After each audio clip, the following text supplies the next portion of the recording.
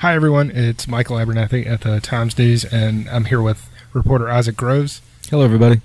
Isaac, you are working on a Sunday piece about statistics regarding child abuse and neglect. Right. Well, I was talking to Valerie Chafin, who runs the Guardian Ad Litem program in Alamance County, and she was saying that we had a statistic in our story about the Child Abuse Awareness Month, the pinwheel ceremony they do outside of the courthouse. And we had that in our paper, I guess April 1st or the beginning of April. And one of the numbers that we had in that story was that there were 122 more cases reported in Alamance County than in 2018 than in 2017. And what she was saying is that that's, if you look at it in a particular way, that's actually good news. Because what that means... It doesn't sound like good news. It doesn't sound like good news. But what she was saying is that there's not actually more child abuse.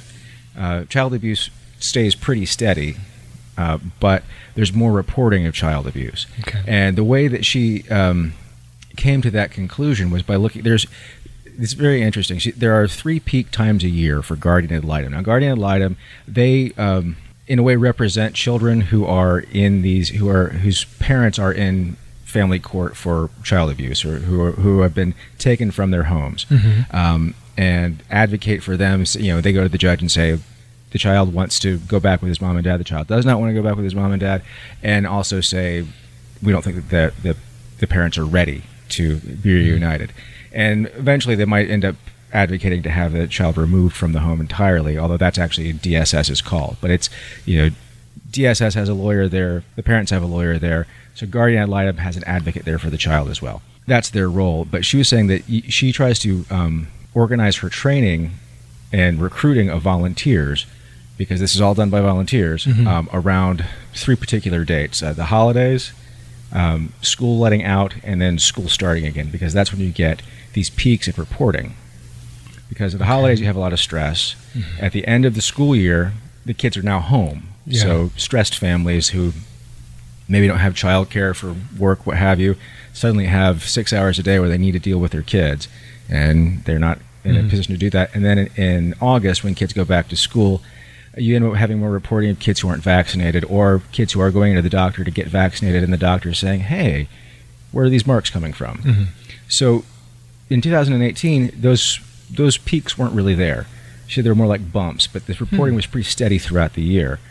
So she was saying, well, this seems to me that there's more people who are aware of this and are reporting this. And when I asked the Department of Social Services, they were telling me, yeah, that's what we actually were doing that. They, because the county has this what they call performance management. It's a system basically where departments will they set goals for departments, and then some funding is set on the departments meeting their goals.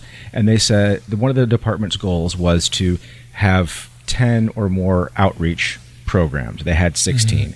And so this is meeting with community groups, anybody who requests it, and also law enforcement agencies to talk about sort of reporting standards, which for DSS is, if you suspect it, give us a call. Right. Just go ahead and report anything, because they were having even police say, well, I'm not sure if this is actually child abuse or neglect. And they're saying, hey, that's not, you don't have to worry about that.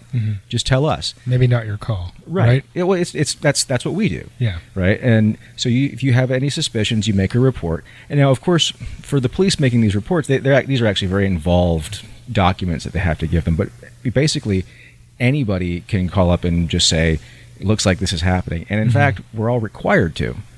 Every citizen or every person in North Carolina is what they call a mandated reporter. Good point. Which I guess I wasn't really aware of. It makes sense. But so Valerie Chafin was telling me that she saw a man in Walmart hit a toddler with a closed fist. And she did call DSS and say, on this date at this place, this is what I saw. And she got a letter back saying, we're investigating that.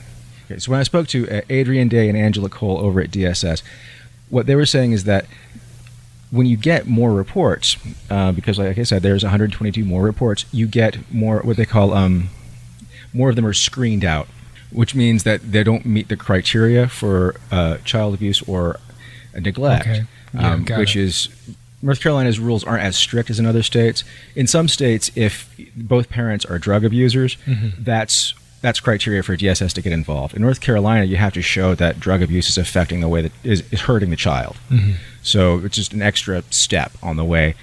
But if you report what you think is child abuse in this state, DSS will check into it, and there will be more than one person involved in looking at the case, and then they will either screen it in, which means they'll go on to investigate and see if any action needs to be taken, or screen it out, which means they're not going to move forward with it, and they'll let you know. They'll send you a letter saying, we screened this out. If you want to know why, give us a call, and they'll talk to you about it. And that's actually a pretty good idea, because then they can say, well, if you want to direct these parents to mental health assistance or parenting classes or whatever, or if you just want to keep an eye on this in case there's another report, because continued reporting is actually very helpful. They'll look at a case more closely if there's more incidents.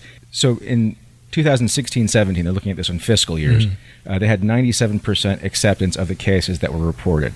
Okay. That went down to 96 in 2017-18, but they were still averaging more per month. So it was like 5.3 cases were accepted per month in 2017, and 6 per month were accepted in 2018.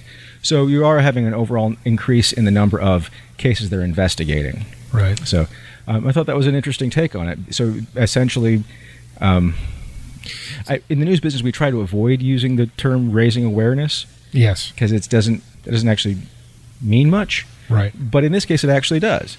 In this case, more people are aware of what they're supposed to be looking for and who they're supposed to be talking to, and apparently they're doing it. That's good news about a bad subject. Right. It's it's kind of hard to find the upside to child abuse. The upside being if you stop it. Right. Yeah. Yeah. Well, that's interesting. Yeah, I thought so. Did you learn anything about how exactly, like, how does this outreach program work that they're using? Well, it's something they've been doing. It's not something new. They just they had a push to do more of it.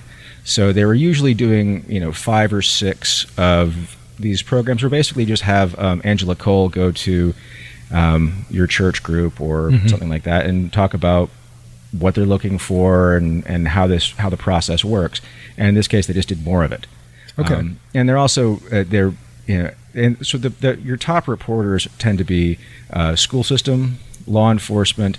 After that, they have hospitals, and then family. Yeah. All of that makes very much sense. Yeah. And so they were I think they were saying that there was more outreach to law enforcement. I was not able to get really good, very good numbers from the police about that, but tomorrow's another day. Maybe they'll get back to me. Yeah. Yeah, I should note that we're recording this on Thursday afternoon, so there's still time for us to have to rewrite the story. There is. When someone gets back to us on Friday. Yeah, there's always a chance to ruin Friday. And interestingly, from what I've been able to tell, like less than 1% of cases are actually reported by the victims. Yeah, which I guess is not surprising. Kids don't necessarily know they're being hurt. That's really sad. Yeah. Well, yeah, like you said, it's a sad subject. Thanks for your work. Okay. You're welcome. Thank you. You can read this story at thetimesnews.com or pick it up on the rack in Sunday's edition. And thanks everybody for listening. Goodbye.